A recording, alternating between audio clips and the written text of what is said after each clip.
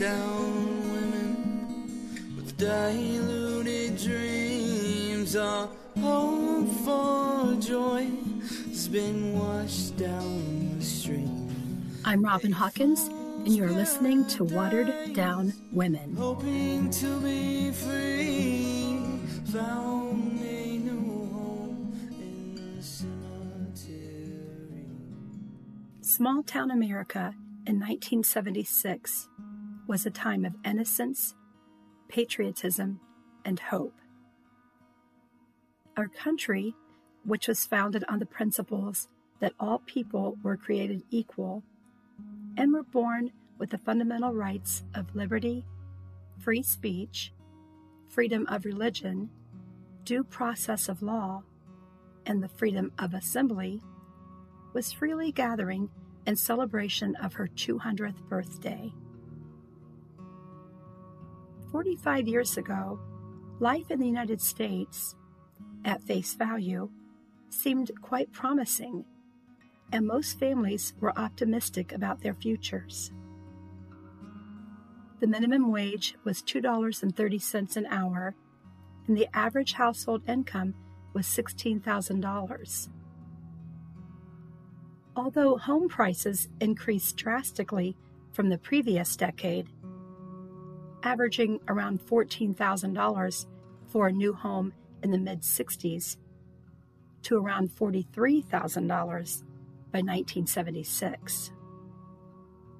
The American dream of owning a home was a goal many aspired to reach, and despite rising inflation, automobile advertisers, borrowing from President Herbert Hoover's campaign, "A chicken in every pot," promised a car in every garage. With that year's two best-selling cars, the Ford Pinto and Chrysler Cordoba, selling for under $5,000, that dream seemed attainable as well. The mid-70s saw a surge in the area of electronics when two visionaries in their early 20s, both named Steve, sought to introduce a simple interface computer into every home and office, creating the company we know today as Apple.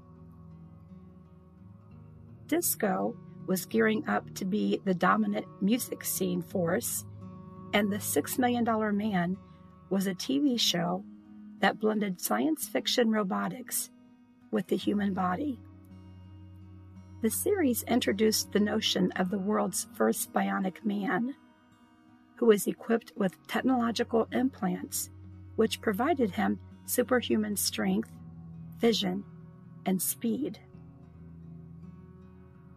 But what really had an impact on many Americans, especially males, was the story about a kind-hearted, hard-working character named Rocky, who proved that willpower, determination, and sheer human strength are all one needs to succeed in life. This heartwarming tale of a relatable underdog served as an inspiration for millions and motivated a generation of moviegoers to go the distance in all areas of life. With Hollywood and the entertainment industry masking the reality of, reality, movies and songs provided a panacea of sorts that eased the pain of everyday worries and difficulties. As many benefited from the escapism that a make-believe world offered, some were creating an alternate reality for themselves and others, and that reality bore a closer resemblance to a horror film than to its feel-good counterparts. While most young adults were trying to make a living by day and dancing their worries away by night, the lives of some others were either encountering outside evil forces in life or creating their own internal evil forces as a way of life. In December of 1975, a newly married couple wanted a fresh start for their blended family. So they decided to sell their individual houses and find the perfect home for their newly formed family of 5. George and Kathy Lutz were astonished by the low asking price of a Dutch colonial home located at 112 Ocean Avenue that featured 5 bedrooms, a swimming pool, boathouse, and a unique gambrel roof. At the cost of $80,000, purchasing this breathtakingly beautiful home, which was situated along a canal, seemed like it was too good to be true. Well, there was a catch. During the home's inspection, the broker revealed the details of its grisly past and the reason why it had sat empty for over a year. On November 13, 1974, 23-year-old Ronald DeFeo Jr. shot and killed his father, Ronald Sr., mother Louise, sisters Dawn and Allison, and his younger brothers, Mark and John. Ronald Jr., whose nickname was Butch, told authorities that once he started killing his family, he just couldn't stop. Despite hearing the gruesome specifics about the history of the house, George and Kathy Lutz agreed to proceed with the purchase. The Lutz family moved in on December 18th, mostly bringing their personal belongings, because for an additional $400, the DeFeo family's furniture was included in the price of the sale. A friend of the Lutzes suggested that due to the evil deed that was committed in the house, that they should have the home blessed. As the story goes, when the priest flicked the holy water, he heard a low voice commanding him to get out. Upon leaving, he instructed the family to stay out of the bedroom that had belonged to the 2 younger DeFeo sons. Less than a month later, a second effort to bless the house was made, and the events that took place during that attempt were said to be too frightening to describe. And that mid-January night in 1976 would be the last night the Lutz family spent in their Amityville home. A few months later, on March 1st, and a little further south of the Long Island shoreline, in Bethesda, Maryland, a United States Foreign Service officer named William Bradford Bishop Jr. was overlooked for a promotion within that government agency. He told his secretary that he wasn't feeling well, so he left work early, stopped at a mall, purchased a sledgehammer and a gas can. He then stopped at the neighboring gas station and filled the can, along with the tank of his '74 station wagon. Then he went to a hardware store and bought a shovel and a pitchfork. Around 8 o'clock that evening, it is alleged that William Bishop, a Yale graduate and fluent in 5 languages, first killed his wife, then his mother-in-law, and lastly, he killed his 5, 10, and 14-year-old sons. Authorities speculate that he placed the bodies inside the station wagon and drove 275 miles and burned the bodies near a North Carolina swamp. Over 1 week later, a neighbor of the Bishops contacted the police because the family hadn't been seen and no activity had been detected around their house for nearly 9 days. While inspecting the home, police discovered blood spatters on the front porch, hallway, bedrooms, and bathroom walls.